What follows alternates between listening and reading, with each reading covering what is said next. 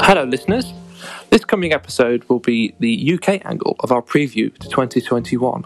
On Wednesday, the 20th of January, however, we will be recording an inauguration special on the day that Joe Biden is inaugurated as the 46th President of the United States.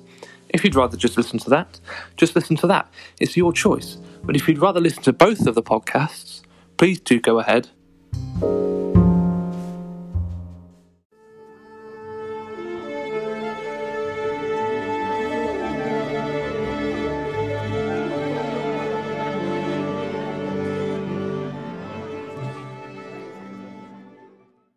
Hello, welcome to Mere Points, and albeit rather belatedly, a brand new year. This time, after a long break, I do apologise. I am joined by Mr. Alex Boscott. Oh, nice to be here. And Jack Walker. Hello. The regular. Yes, that is me. If this was a pub. If we did it properly. During this episode, of the podcast, we'll be looking at how 2020 might transpire. And after a year like 2020, it has a lot to live up to. It will feature the beginning of Joe Biden's term as the President of the United States later this month, Holyrood elections in Scotland, and UK-wide local elections on the 6th of May. Hopefully the 2020 Olympics, and hopefully the European Championships in the summer, but to name a few. So, I mean, not that you can, but do you two have any plans for this year? Survival is up there. That's definitely a target of mine. Other than that, no. Yeah, to be honest, I think you're pretty much bang on there, Alex. Because we don't know how long we're going to be like this, do we? Frankly, but yeah, staying sane, I suppose I could probably add to that. That would be nice. But yeah, in terms of like long distance planning, it's just not really worth it, is it, right now? But things are looking up with the deployment of the vaccines, and immediately pressing is the worldwide vaccine rollout. And in the UK, there's just over 2.3 million people have been given the first dose, mostly over 80s, but there's been stories of the spare vaccines being given to employees, especially NHS workers and people like that. In Germany, there has been about 200,000, in Italy 100,000, Poland 50,000, and Israel, I believe, is the highest per 100 people, with the UK, I think, third. I can't remember who's second. I think it's something like Bahrain that I saw on the internet earlier on. But Matt Hancock said a few days ago that 2/5 of the over 80s have had their first jab. Do you two have any older relatives who've had theirs yet? I can say no. As of yet, they are some older relatives of mine are scheduled to have them. They're yet to have them, but it's promising that they've been contacted, and I do hope it is, soon rolled out amongst all of the older people. To be honest, because it's getting a bit desperate with the situation with the cases and deaths. Although you did mention how many we've had so far. I just checked it on Sky. It's around three. It's apparently 3,857,000 first doses in the UK so far. That's gone up a lot in the last day or so. Then, yeah, that's what apparently is so far. Although the source is me reading it on the internet, so take that as you will. However, that is apparently how far we've got, which is a lot of progress in the last week or so. I think within the last couple of weeks, there's been 7 mass vaccination centres opened, hasn't there? And one of them's been in Birmingham, with others. And then in the next week, I believe there's 10 more. So it's going to more than double. So hopefully there'll be lots more doses being given. Jack, do you know anyone who's had it yet? My stepmom's parents have both had their first dose. They live in a care home. So they've received it. I couldn't tell you anything about it. I can only assume all's gone well. I haven't heard anything either way from them in terms of how they fared or anything like that. But I think we all kind of breathed a sigh of relief a little bit, didn't we? Like, collectively as a world, when news of the first vaccine and then obviously the second one broke. That William Shakespeare. Thank you so much. I think we'll just breathe that sigh of relief in with it. We're starting to see the light at the end of what's been a very long and obviously continues to be a very long tunnel kind of appeared. But slow and steady, we're getting there, aren't we? We're getting there. Well, my grandmother had hers on the 15th, I believe, and she was contacted on two separate occasions. The first was via a letter stating that her jab will be at the new mass vaccination place at Birmingham, and then the other was by a phone call stating that it will be in fact be at her local civic hall the next day. So by those two small details, it suggests that the opening of many more centres nationwide during the last week has come with maybe some little communication and logistical problems, but a lot more wider coverage. Saying that, talking to her earlier on, she said that she only waited half an hour, and it was done in an instant, and she had to stay about half an hour just to make sure that there was no immediate sort of allergic reactions. They took her temperature before. She said that it was no different to all of the injections she gets. So, and I think that's been the consensus, thinking about it, for all of the people who've spoken to the media and the things. But I was listening, interestingly, the other day on the radio, on BBC Radio Leicester, I believe it was, and it was talking about how minority communities need more role models, especially of the Asian community, because there's a lot of rumours going around on the internet about vaccines containing beef, obviously cows being sacred to the Hindu religion and things like that. So I think it would be handy to have more minority people on TV having vaccines done. And Jack, yes, you said that your relatives were in a care home, and there's been some reports of some care homes being neglected again. But the people I spoke to, an organisation organising care homes in Derbyshire, for an article that didn't quite transpire, they said it was going well. So it seems to be, again, some inconsistencies there. Did you say that yours were well and had their vaccine done? As far as I'm aware, they've both had their first shot. Everybody in that care home, I believe, had their first shot. Things seem to have worked out in Nottingham where they are. But, I suppose with programs like this, you're bound to get some sort of little teething problems, aren't you? And obviously, when I say little, I mean small in terms of, the vaccine isn't killing people. That communication issue is something that can easily be resolved, isn't it? The teething problems that I described are nothing, really. Inconvenient as they are, just, It seems, I'm looking, to be honest, I'm looking for holes to talk about, but there's not really any that's been publicised or people have been talking about. It seems to be going quite well so far. And I think if we can say that about such a massive program, because the word unprecedented has been thrown around a lot recently, and as it should have been, but these are unprecedented times, aren't they? It's certainly in modern times. So for things like this to be able to work out, touch wood, so far relatively trouble-free, and as I say that, something's probably going to break on the news tomorrow morning, but we'll cross that bridge. Something. It doesn't matter what it is, but something will break tomorrow morning. Yeah, there will be news tomorrow. So for us to have got this far, and long may it continue until the majority of the population are vaccinated, we're all healthy again, and things start to return to some sort of semblance of normal. For the relatively small problems we've had, I think is going pretty well so far. And slightly moving spheres, Alex, there's been some controversy between the students and leadership of the University of Birmingham, my previous homestead, about no detriment. Do you want to go into that a little bit? I will. I've been quite vocal about it on a few of the student community groups in recent weeks. I've been fortunate enough to have a meeting with the Guild about it afterwards, and they've been very accommodating. I think the issue, after fleshing it out with the Guild a bit, the issue isn't so much about the policy, because my cohort has been quite fortunate.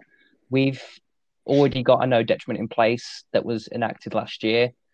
So any second year grades that will either boost or maintain the grade I achieve in third year will be applied. But the same won't be done for this current year groups. And I think that's the one thing that I found quite disappointing from the university. They've kicked the can down the road again recently in their latest statement, saying if the situation changes or deteriorates further, we'll look at the policy again.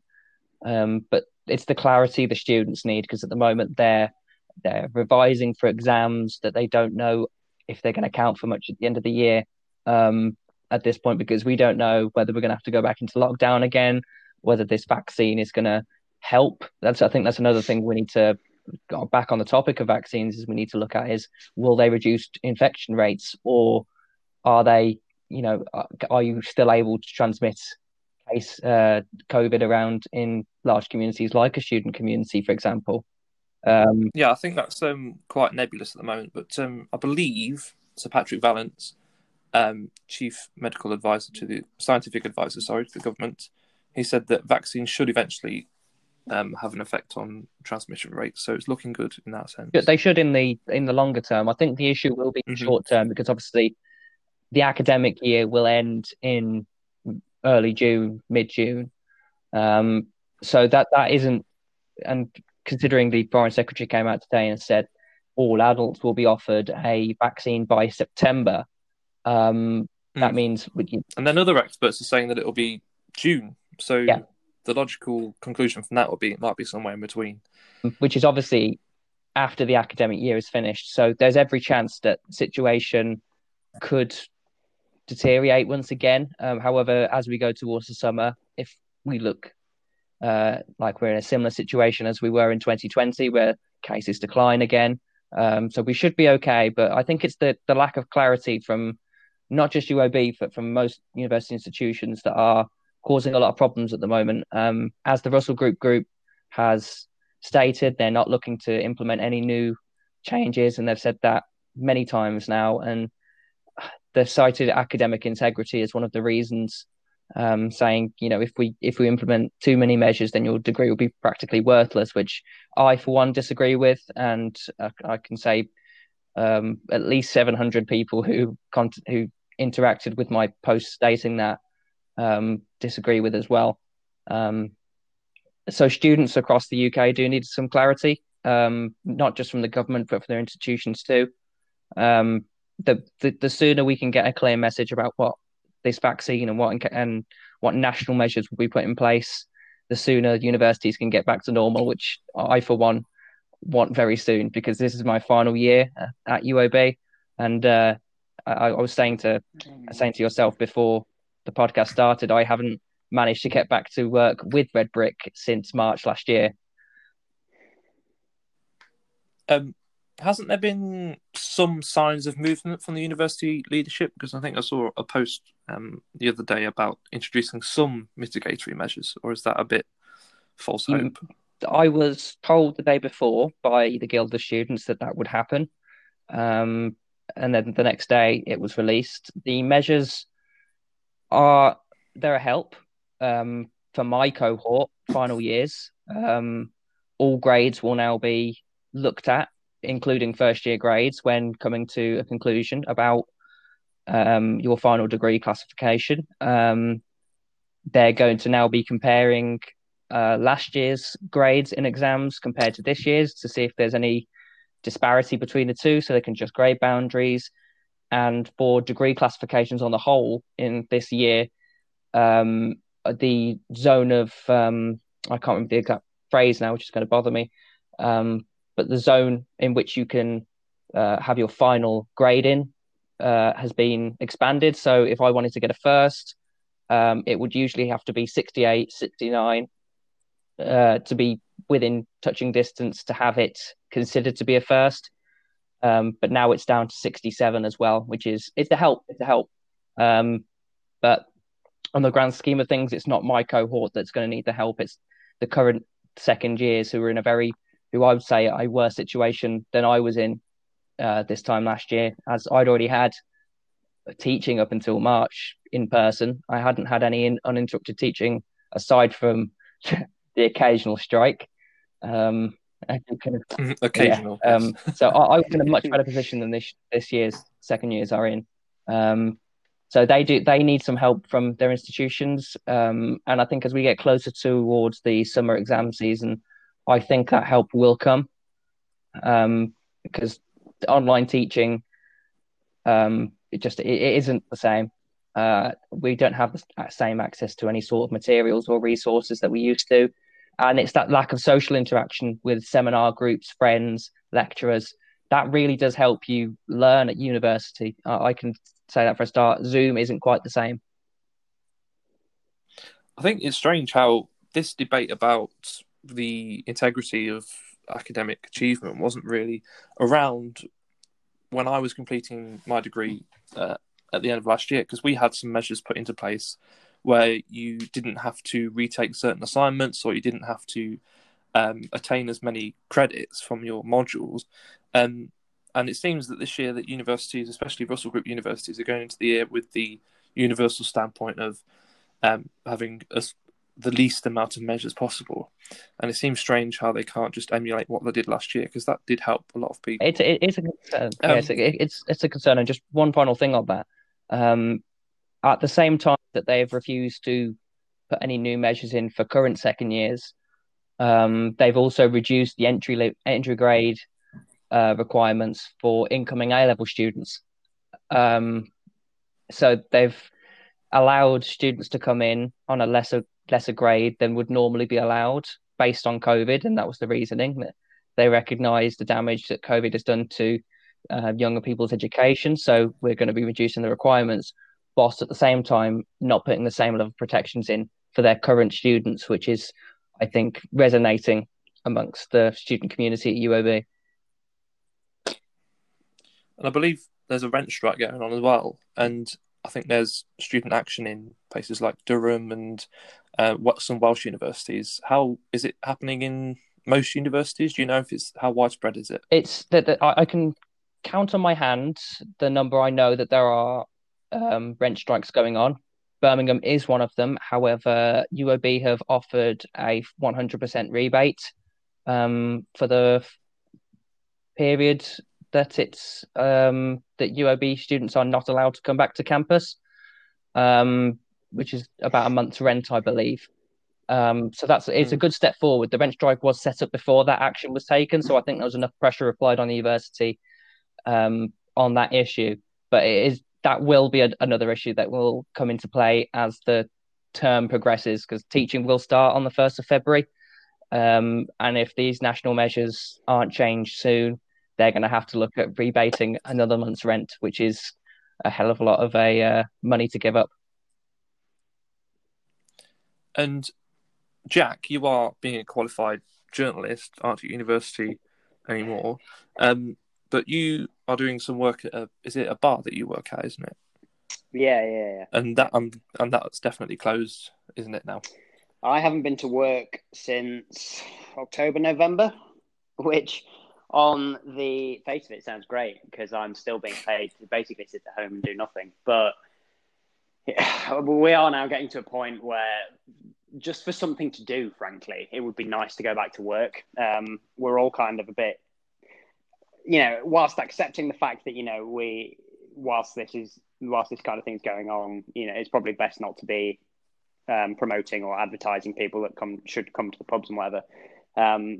For our own sanity, I think we all just really want to go back to work. And I can honestly say that's probably not something I'd have said maybe 6-8 months ago. So, it hasn't been great. We're lucky to still be in jobs, frankly, which is the thing I always remind myself, whenever I sit and think, the situation's dire or whatever, I still think, every month I'm getting a paycheck, thankfully. Now, it's not what I would have been earning if I was at work, but I'm still in a job and I'm still getting paid. So I can't have too many complaints. But at the same time, the talks of mental health problems by being sat at home every day, not going out, not interacting with people, as Alex said about lectures and seminars, even just to be able to get out of your own house, which obviously you can do, but to go out, spend some time at work with people, even if nobody comes into the pub or bar or whatever, you've got colleagues around you. So even just spend like 6 hours a day just doing nothing at a bar for a shift while you're with other people is still better, really, than being sat at home not really doing anything. And I'm sure we've all found ways to pass the time, but it's not the same. At the moment, we're all quite looking forward to being back. At the moment, I'm imagining the bloke wiping the bar in Never Gonna Give You What music video. Yeah. when there's no one there, just have a quick wipe of the bar. Okay, Pretty much, I can echo that entirely. I'm currently sat in a pub. That is where I live and where I work. Very much like Jack, I haven't worked since November, late October, since the start of the apparently 4-week lockdown. How did that go? We'd only just gone up to tier 2 in Stourbridge, so we were very lucky. We were in tier 1 pretty much all summer up until October. So we were very busy. We spent a lot of time putting in protective measures in the pub. I know I spent at least must have been over a month preparing the place, getting it ready, getting all the right equipment, screens. The cleaning company we purchased our materials off didn't know what hit them. The amount of sanitizer we were ordering off them was absolutely ridiculous. But yeah, I'm currently sat in a place that I can't work, which is very, very monogamous. What I'm doing, I'm getting up, I'm trying to work on the dissertation, which is coming along very slowly.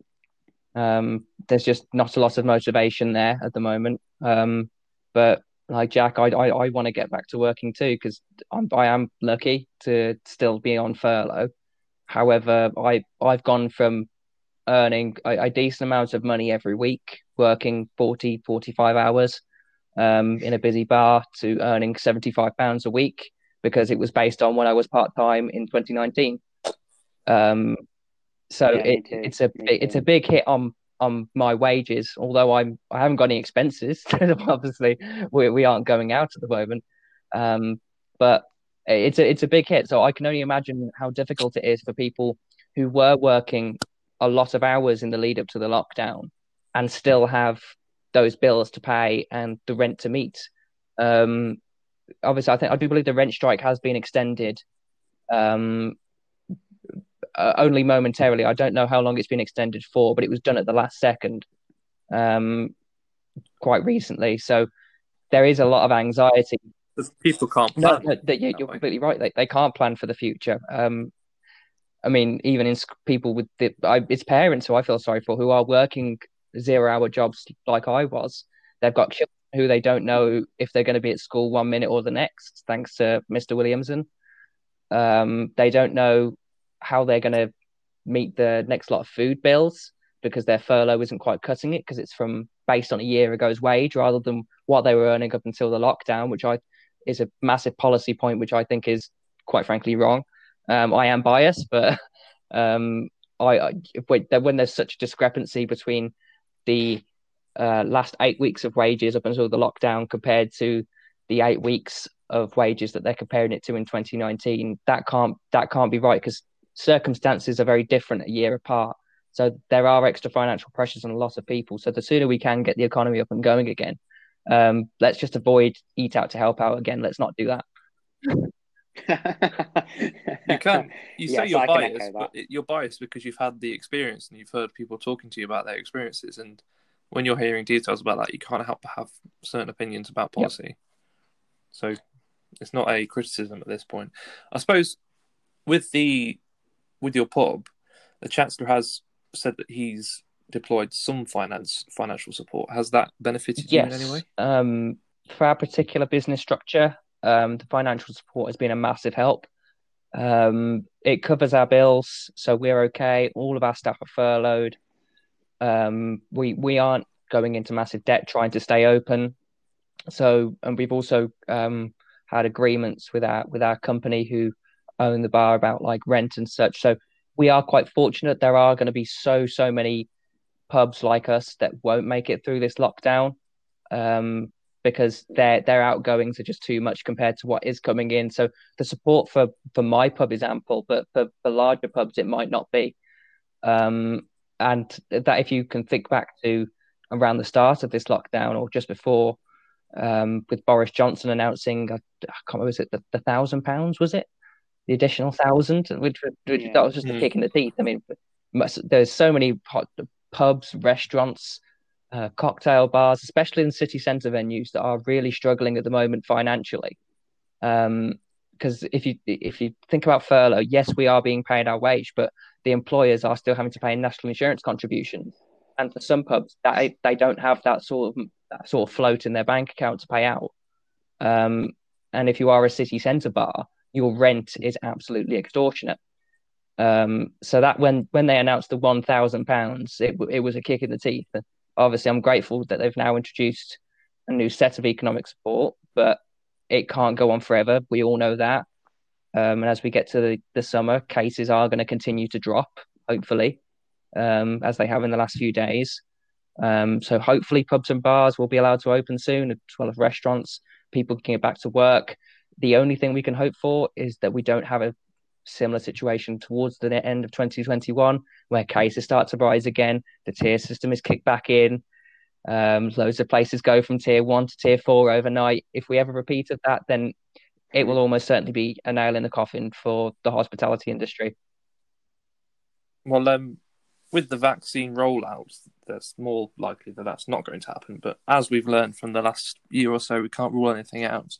And Chris Whitty said himself that in December we may have to introduce some sort of restrictions, especially around Christmas. And of course, restrictions are going to be lifted in a tiered way that ministers are talking about this past day or so. What you're saying about business rates and stuff, I suppose there's a chance that the Chancellor may decide to maybe make another statement towards the end of this lockdown to the Commons and say that, like the end of the last major lockdown in the spring, maybe suspend business rates somewhat or decrease them. And I suppose that would help. It would help, quite a lot. but it wouldn't apply to my pub in particular. VAT was the thing that was slashed to, I do believe, quite heavily towards the end of the last lockdown in the summer. And it really applied only to places that serve food. So McDonald's had a VAT slash, if you remember, so they were serving food for a ridiculous price. Yeah, there were signs everywhere, even in Costa, that was explaining what VAT was. And it didn't apply to... and saying why your coffee is cheaper. And I work part-time in a supermarket at the moment, and on all the boxes it's got VAT free, and especially with the crisps, I've noticed. But minor it didn't apply to our pub though, because we're a wet lead pub, so we don't serve food as our main outgoing, so we weren't eligible for that VAT cut. So we were still paying the full 20% VAT, whilst McDonald's was paying 5%. And obviously, you could argue that smaller pubs like yourself are more needing of that VAT cut than massive multi-international brands like McDonald's. It was an oversight by the Chancellor and the government. I think it was. I don't envy their job in having to implement these measures in such a short time. I don't think the Prime Minister gives them a lot of warning.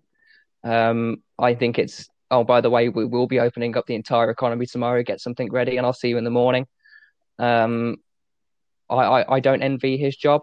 However, there is a culture in Britain of local pubs that are very central to the community, which are being forgotten ahead of these big chains like Wetherspoons. We aren't eligible for a lot of incentives or tax breaks or VAT breaks that these large companies are getting, and it is ripping the heart out of some communities. I mean, we've had quite a lot of pub closures around here, of pubs that you wouldn't have thought that were doing terribly, but that we were very lucky. We were busy. We got everything right first time, and I'll pat myself on the back for that. We implemented measures so that we could open efficiently, and we were pretty practically full every night. But I can't say the same for every other pub in the area. So mine is a very nuanced story of what post-lockdown pubs have been. Whereas I could only imagine what other pubs are having to go through with the increased measures and restrictions they went through. I can sadly see many of them not bothering to reopen if they're not convinced that when they do allow pubs to open, that those restrictions will still be in place. And with pubs on the downfall across the country anyway, this could not have happened at a worse time, really. And on the day that Joe Biden, yesterday I think he announced it, the $109 trillion incentive package for the economy, maybe Boris Johnson and Rishi Sunak may think of something similar for the end of lockdown. We shall see. As I've mentioned, England's Chief Medical Officer Chris Whitty has suggested that restrictions may have to be in place in December, after maybe a break from them in the summer and autumn. But Professor Neil Ferguson, who's become quite a celebrity in the last year or so, has also suggested that things may not get back to normal, in quotations there, until the autumn or winter. So there are some inconsistencies to an extent there between the experts. We forget that we haven't yet gone over the peak. We may have hit the peak, as you were just saying about rates going down. And the arrival of spring, as seen by the first wave, it won't promise instant sunshine. And the lifting of the restrictions will all depend upon the success of vaccines and social distancing measures during the rest of this month and into February and into March. So it will definitely be an incremental process similar to that seen last year. But Chris Whitty, during a disagreement of when spring is with the Prime Minister, which was a bit strange, has suggested that the restrictions may be starting to be cut out from the spring onwards. And the PM, of course, will want to see that happen.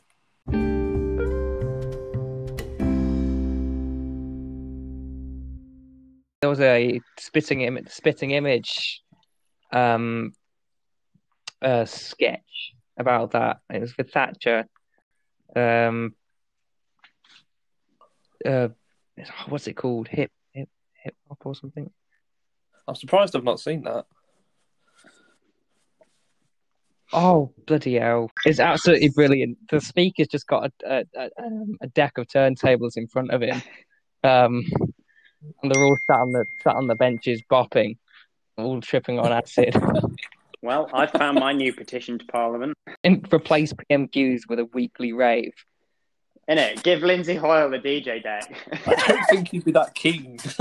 Who would be the rave dealer in that? Who would be the one lurking in the corner with some dodgy packets? Ian Duncan Smith. Duncan. Oh my god, yeah.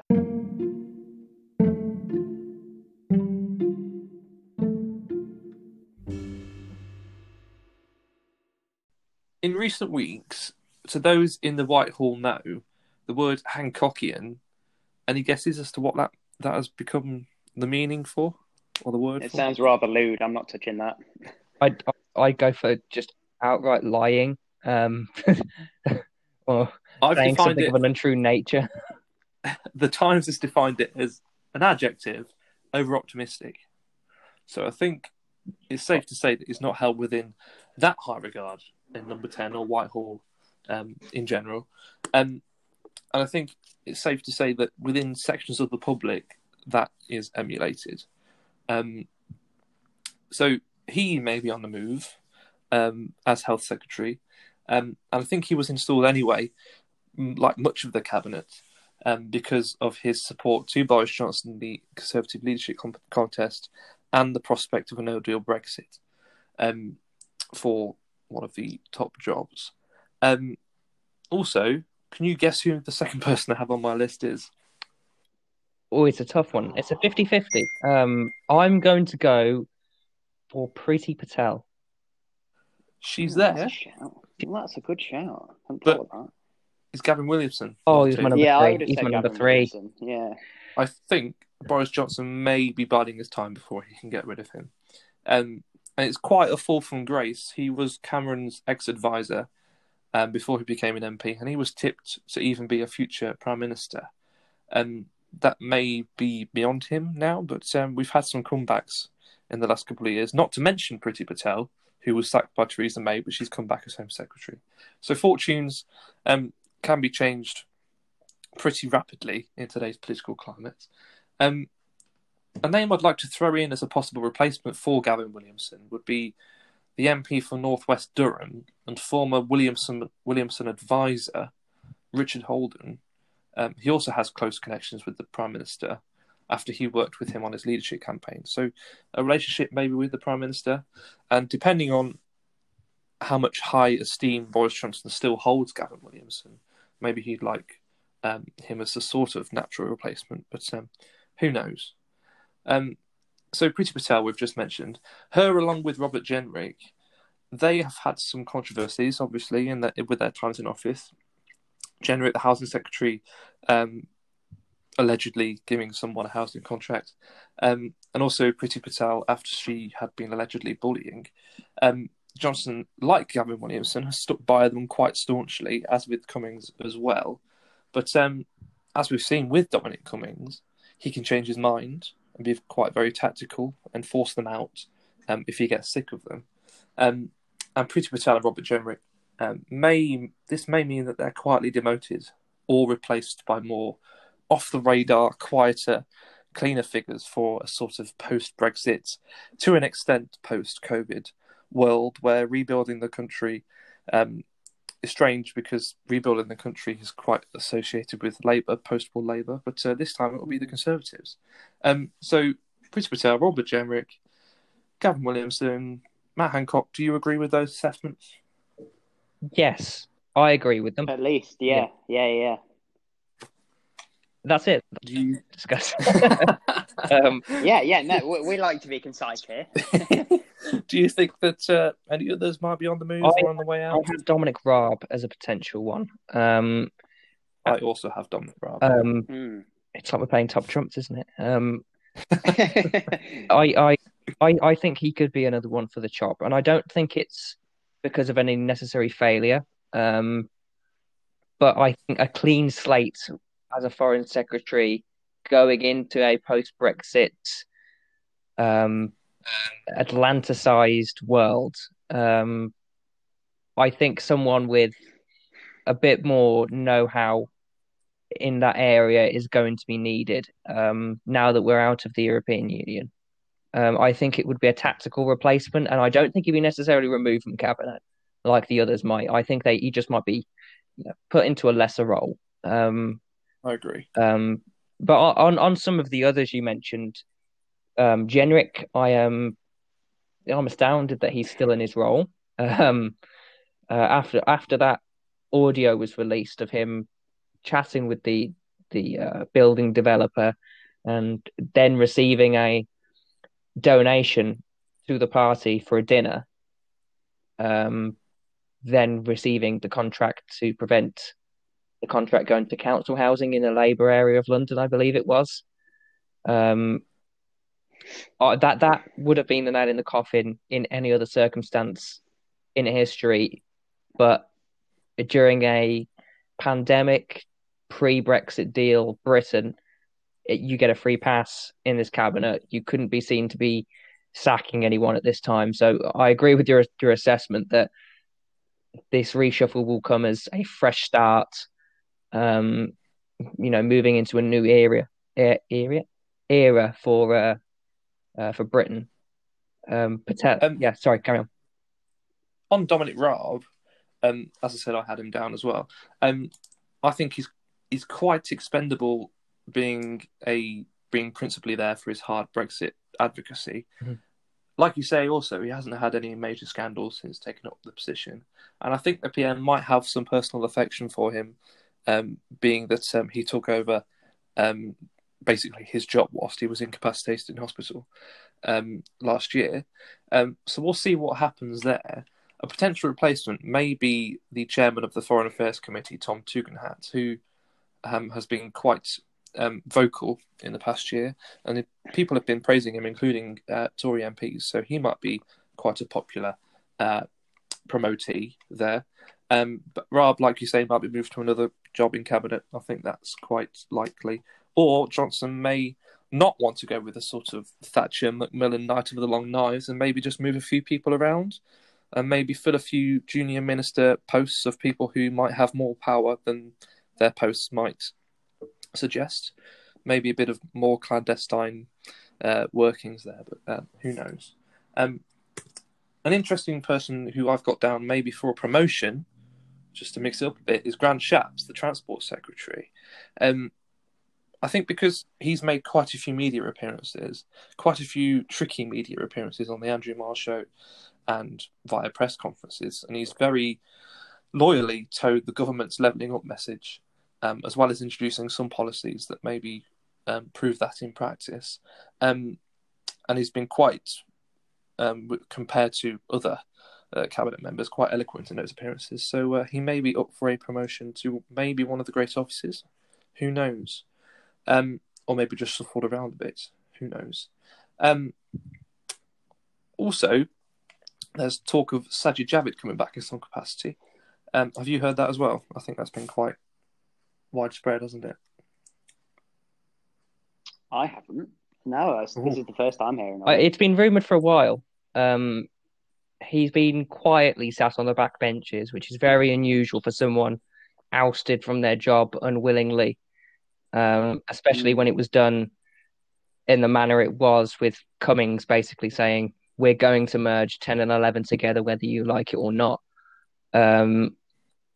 So I am surprised he's been so quiet, although the circumstances around governance at the moment suggests it was better to remain quiet than be critical, as I do believe Steve Baker has found out in recent days, trying to advocate against the Prime Minister's policies only to fall flat on his face. It was quite comical to see that, actually. I'm such a supporter of Boris Johnson, write a letter to all the MPs saying we can't support any more lockdowns, it will be Boris Johnson's leadership on the line, then to come out 4 hours later and say I support the Prime Minister 100%. It's definitely a time of changeability with opinions. Yeah, it is. Javid could be one I could see come back very easily. I think maybe perhaps in his old post of Home Secretary. Very possible. He's very experienced in that, and if you are going to be leading a post-Brexit Britain, you need someone with a bit of know-how to run the economy and the home department. So I would keep Sunak where he is. He's doing a decent job. I wouldn't consider Javid going back to his old role. And Sunak, crucially, is popular. He is. He's a vote winner, which is very unlike a Tory politician. It's usually who loses the least in terms of public appearances, but he's the one who's been received very well by the public.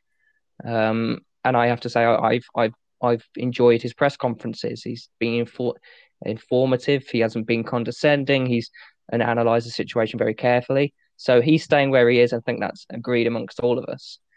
Plus the hoodies. Yeah, the hoodies, very smart, casual attire that really sold the image. Him and his team know how to put a photo together.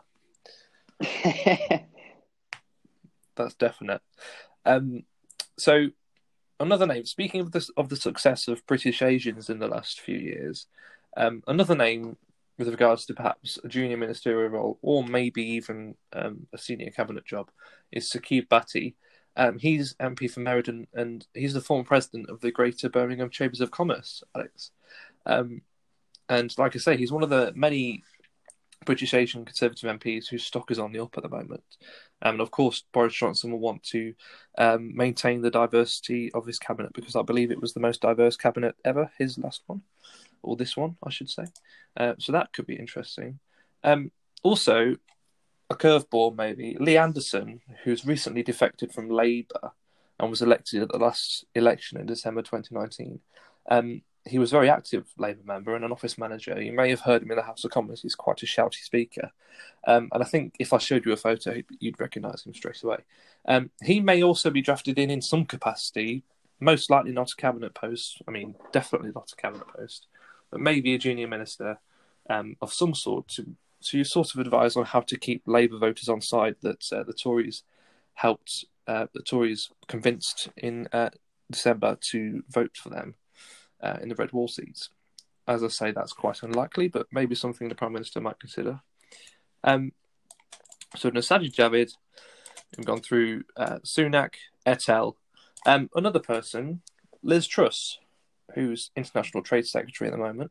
She's obviously put together some trade deals with Japan and Canada, etc. last year. She's been hailed as a success by the Conservative Party and, crucially, the grassroots. She seems very popular with the grassroots. So she might be in for a promotion, or a PM might decide that she's been so successful in her job at the moment that he might just keep her in that job. And I think that's probably the most likely outcome. So carry on. Also, probably the most characterful person would be Jacob Rees-Mogg. He's probably the prime example of arch Brexiteers in the cabinet, and I think the Prime Minister might want to unload him because he's quite a controversial figure, particularly, and he's made some quite controversial comments about Grenfell in particular. So he might want a new leader of the Commons. Yeah, I agree with that one.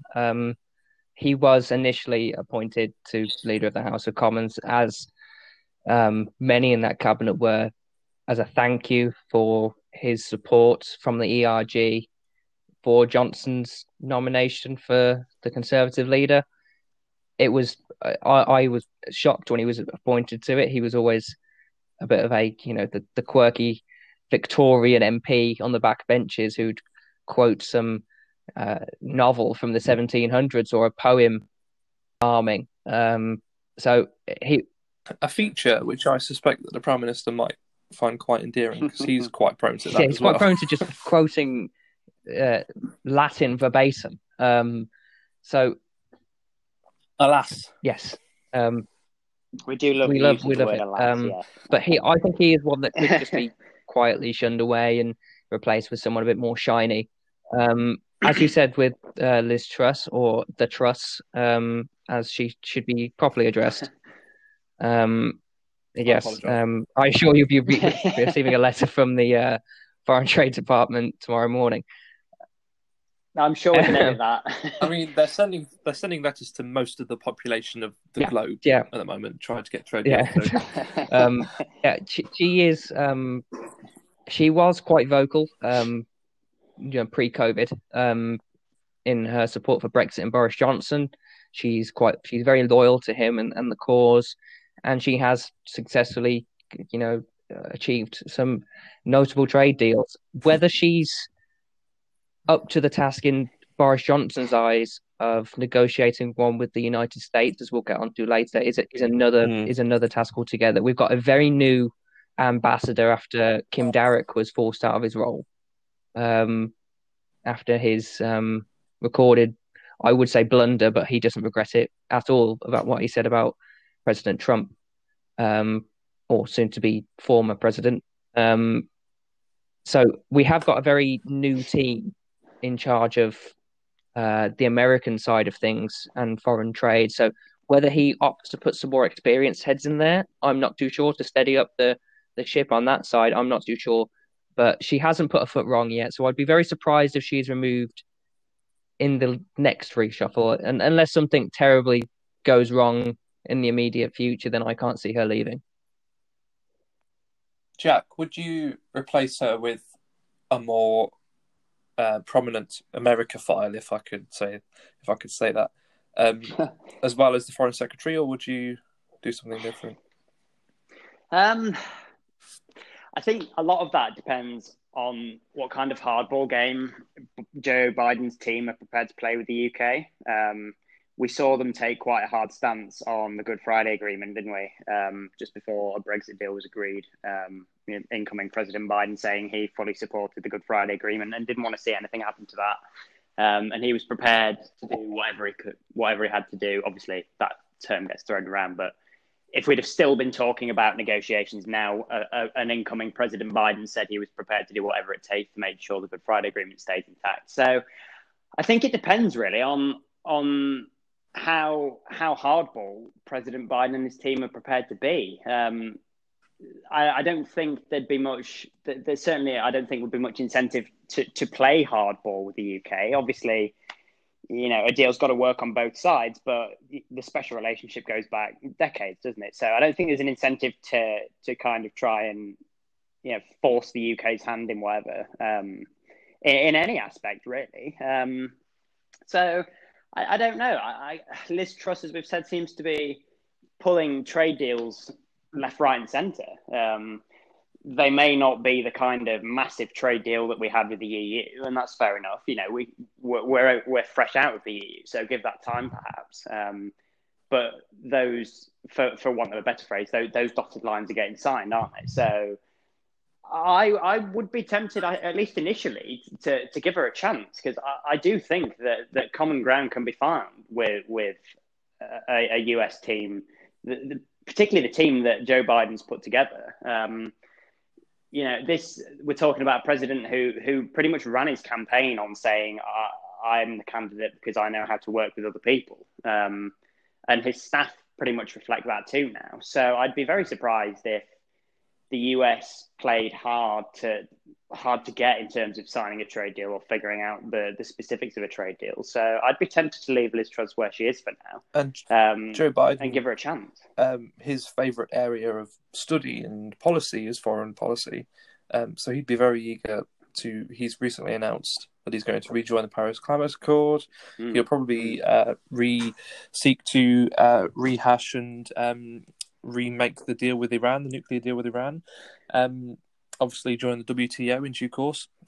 Yeah. So, but another point to make is that the Democrats will seek to make ties with France and Germany as well as the UK and continue that special relationship. But also, they have quite a lot on their plate at the moment, and a trade deal with the UK might be quite low on their priority list. So, we may see one this year at some point, but it probably won't be until, say, autumn, maybe, that it starts really getting There's a lot going. of domestic issues, that President Biden's going to face. Impeaching his predecessor, to say the least. Don't ruin the surprise. Don't ruin the fun. We've got to keep people listening. Yes, that is a large part of what's coming up. And I'm sure you guys have seen the slew of executive orders that he's prepared to sign on day one. So there is certainly... Yeah, there's certainly a lot of work to be done, shall we say, in that first 100 days that people like to talk about in the US. So plenty to think about for sure. And the US-UK trade deal is definitely a part of that. Anyway, plenty more of that to come in our second episode of the 2021 preview, the US episode.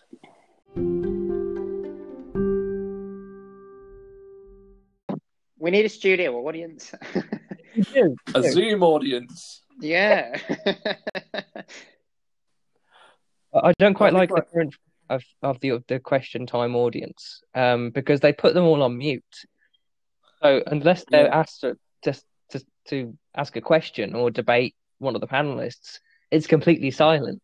So when I can't remember what Tory MP was, it was the children's minister or something was on there talking about the Chartwell's meals.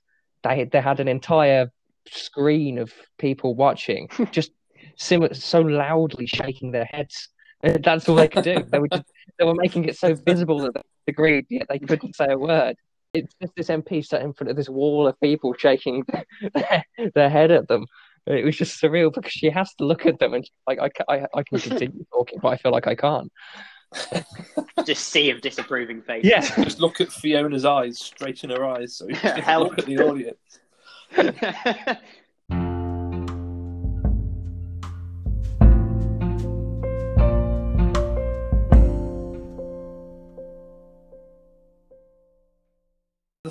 So the final huge event that we're predicting this year is the prospect of the breakup of the Union, which is centuries old, from the 17th century, James I, obviously.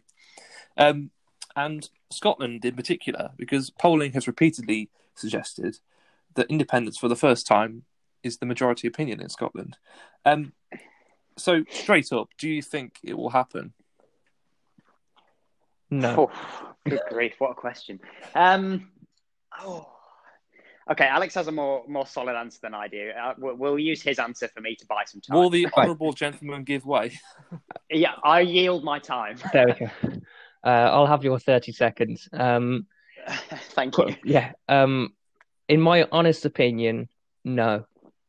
In the current state of the UK and Scottish economies, it's going to be very easy for a Remain, or however they want to call their campaign, to say yes or no, however the campaign is called, to say, look, we're not in any financial situation to suddenly break away from the union. Things are very fragile. If we leave now, we could plunge ourselves into more economic trouble.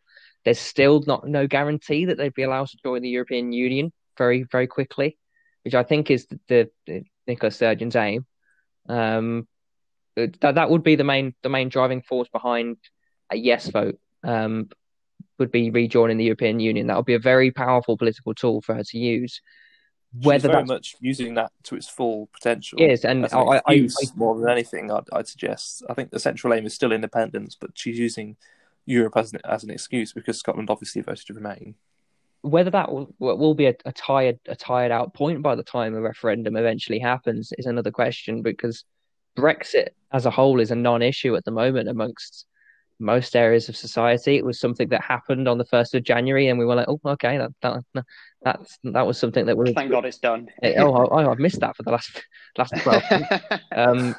But I think it might be a tired out tool, and there's talk of Gordon Brown coming back to head the Scottish Labour Party now that Richard what's his face has resigned his role. And that's my point. I couldn't tell you his second name. It begins with a W, but I must confess I can't remember it either. I think that was the problem with Scottish Labour. They had no real strong identity. He was made a leader under Corbyn, I believe. Yeah, the last standing Corbynite within the majority of the Labour leadership. Yeah. So I think the issue with Scottish Labour up until now has been there's been no strong identity either way on Brexit or any other issue, which was a big issue of the 2019 election, which is something I'm doing my dissertation on. So I think replacing their outgoing leader with someone like Gordon Brown, who is someone of note and of great popularity in Scotland. I mean, a former prime minister, made sure Britain didn't go completely down the toilet in 2008. And as he self-confessed in the Commons, he saved the world. Yes, watch that clip again. So he is very popular, and he would almost certainly be a no voter.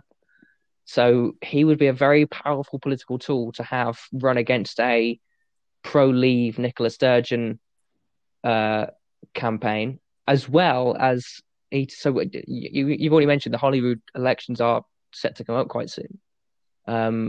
Imposing Gordon Brown as the person against Nicola Sturgeon, that could eat away at the SNP vote quite substantially, which would be what many unionists would hope for in Scotland. A weakened SNP is probably the best way to rule out any sort of potential Indie Ref 2. I don't think Scottish independence is going to happen. Certainly not with the next Holyrood elections. For the simple reason that Boris Johnson won't let it happen. The one issue that he doesn't really seem to have changed his opinion on is Scottish independence, isn't it? He said from day one that the last referendum vote was a once in a lifetime, once in a generation vote, and that's how we saw it then, and that's how he sees it now. So I completely agree with what Alex said about the EU.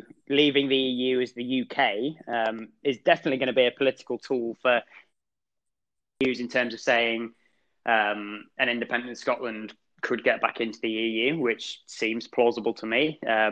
As Alex said, timeframes might be an issue there. It's certainly not going to be like Holyrood elections plus 1 day that Scotland gets back, or independence plus 1 day that Scotland gets back into the EU.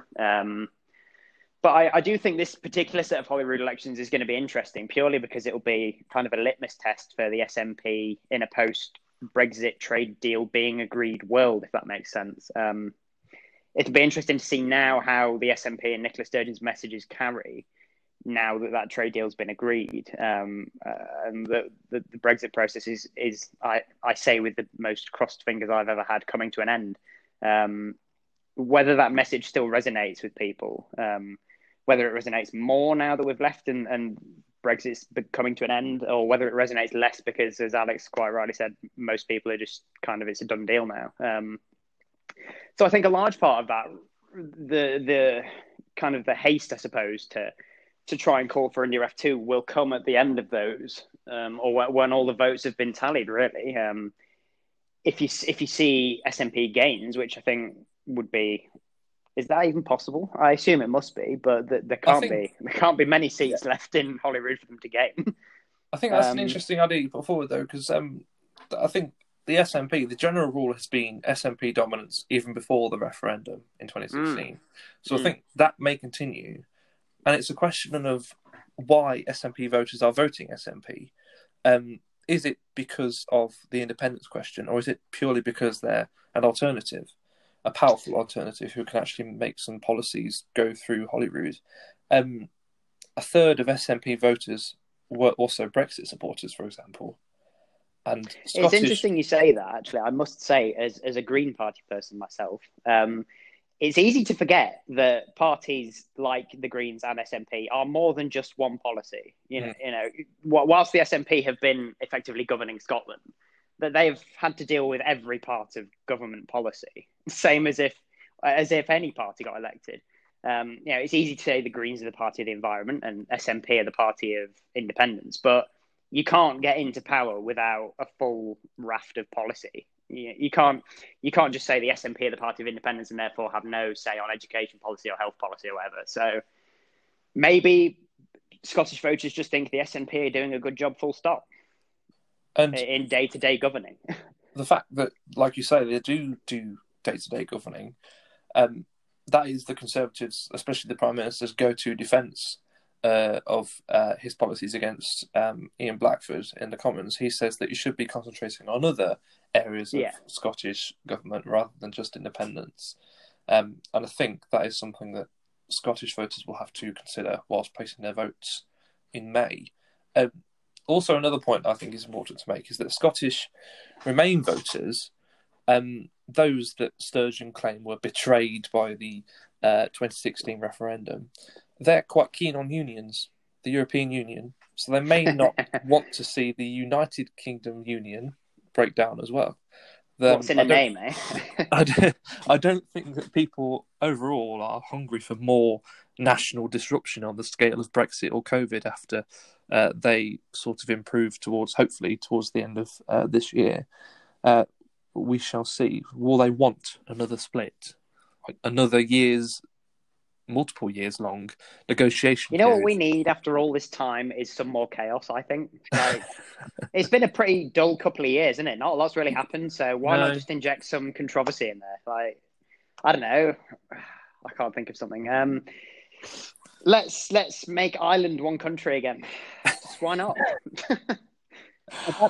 Life's boring right now. That's a real possibility in obviously I know, right? future, but obviously a few bit down the line. But I completely agree with what Adam said, which is I don't think there is an appetite for more nationalism in global politics at the moment. That we are seeing a shift away from, especially after COVID, with national economies being completely devastated. It's even more important now that you have strong ties with those around you, and those in unions such as the European Union, the United Kingdom.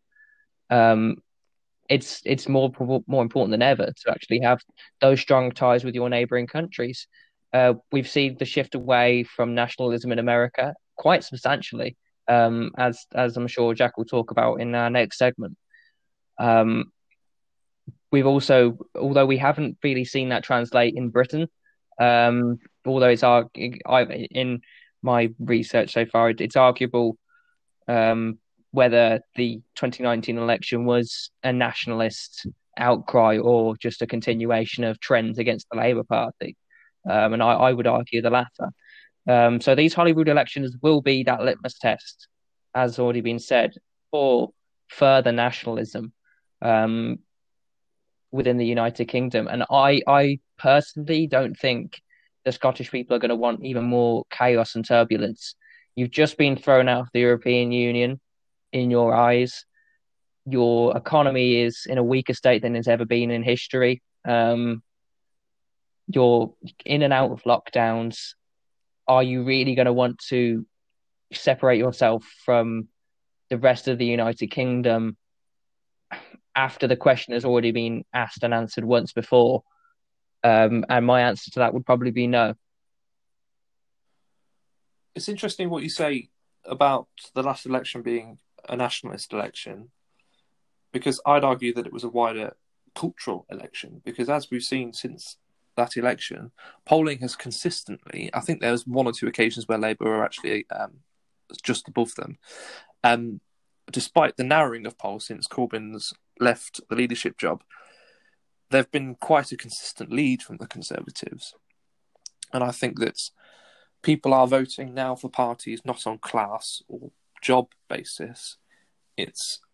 They are of a specific cultural identity, and they are sticking with the party that represents them. Yeah, I would And I think agree. I've spoken to a few people as part of my dissertation research from the constituency I'm looking at, and they would say the exact same thing. This is the 2019 election was not a one-off. The Brexit framing of it certainly did help help events, progress a lot faster than they probably would have when it comes to the culture change that you're talking about. But this working class shift away from the Labour Party, like you said, isn't as much to do with being working class as it probably would have been understood in other contexts.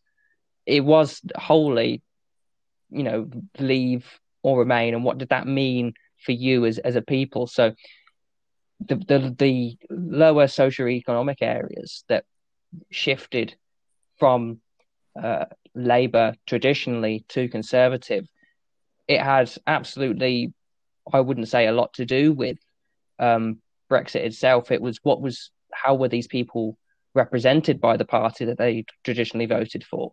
And the Labour Party had lost that working class identity and their grassroots identity, if you will, with the working man, and they saw the Conservative Party, ironically or not, as that party to represent those values.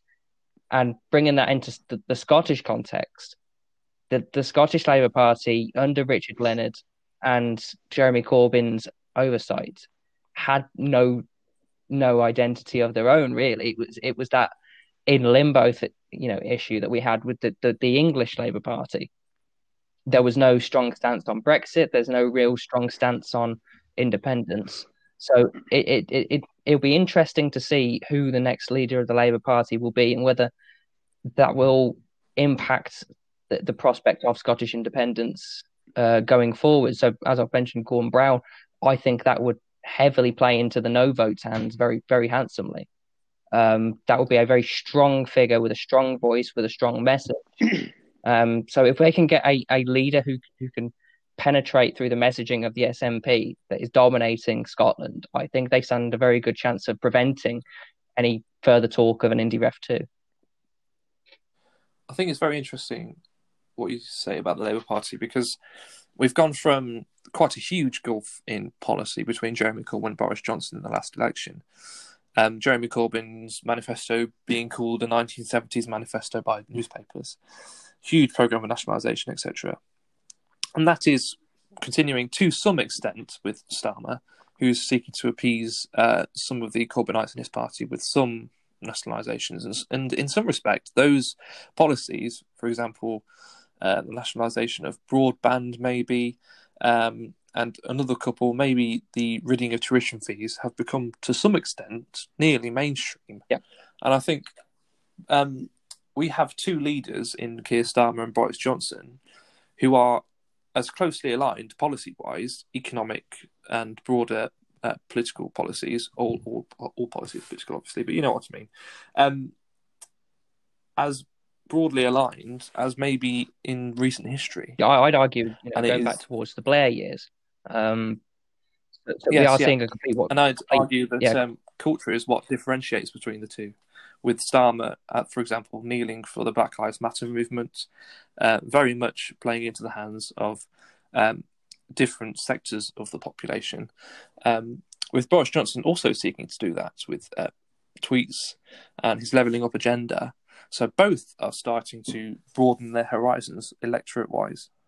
Yep, I completely agree with that. And when you do add those factors in to the context of Scotland, you do have to consider that Nicola Sturgeon's messaging is slowly dying out amongst the political mainstream. Moving away from Britain as a whole, it isn't popular as it was. Obviously, the polling suggests that voting yes in such a referendum is more popular than it ever has been, or is currently leading. but we've seen how quickly polling can change in the run up to elections, especially when campaigning. Campaigning is a massive aspect to this, and I'm not sure how strong a yes campaign would be in the current political climate. And we've still yet to see, as I've already just said, how Labour would mobilise against or for this. Actually, obviously, I would assume that any future Scottish Labour leader would campaign for no. They would need to take a strong stance on this. They've been the party of inaction and have recently been labelled by the Conservatives, under Keir Starmer, really, the party of hindsight and just being nitpicky, really. So they need to take a lead on an issue, and if it is Scottish independence, then they need to make sure they commit to it, because Labour's indecision in recent years, especially in 2019, has cost them. So if they're going to make any sort of electoral gains in the upcoming Holyrood, or the one after that, or the one after that, or make any sort of inroads within the Scottish electorate, they're going to need to take a strong stance. And I think Scottish independence could be that stance for Scottish Labour to make a resurgence. It's interesting what you say about who is installed as Labour leader and what they advocate, because Keir Starmer obviously has come out saying that they are the party of a no vote to independence, but the party of dissolution. And that is the brand since Tony Blair, really, that the Labour Party have gone for. Jeremy Corbyn not focusing on Scotland as much. But if you have somebody of the same opinion of Starmer, a no, but with dissolution, that stance may be too complicated to be absorbed quickly by the electorate. So maybe they may want to go for a no vote with sort of a subtext of more dissolution, or they could go for the party of dissolution. Who knows? We shall see what happens. We shall see what May brings. And we all agree that Scottish independence might not happen, but Nicola Sturgeon will certainly try to get a mandate for it. It may even end up in the courts if Johnson refuses it. We shall see. And as we've seen by the last sort of 10 years, really, politics is a very febrile atmosphere at the moment, so things could change extremely quickly. But thank you very much, both, for joining me of this podcast. And as has been mentioned a few times during this podcast, we will be back in the short term, I assure you, with a US version of the prequel to 2021, the preview, I should say, to 2021. And we shall see you then. Thank you very much for listening. And thank you very much for watching our live stream, all-night live stream of the US election in November. And I believe it reached over 200 people. So thank you very much. We were only expecting 2 or 3. So that was amazing. Thank you. And we shall see you on our next podcast, available on Spotify, Apple Podcasts, wherever you get your podcasts. And also, in the meantime, check out our posts on the Moot Points website, the link to which you can find on our Twitter page. Thank you very much for watching, for listening, and thank you very much. Goodbye.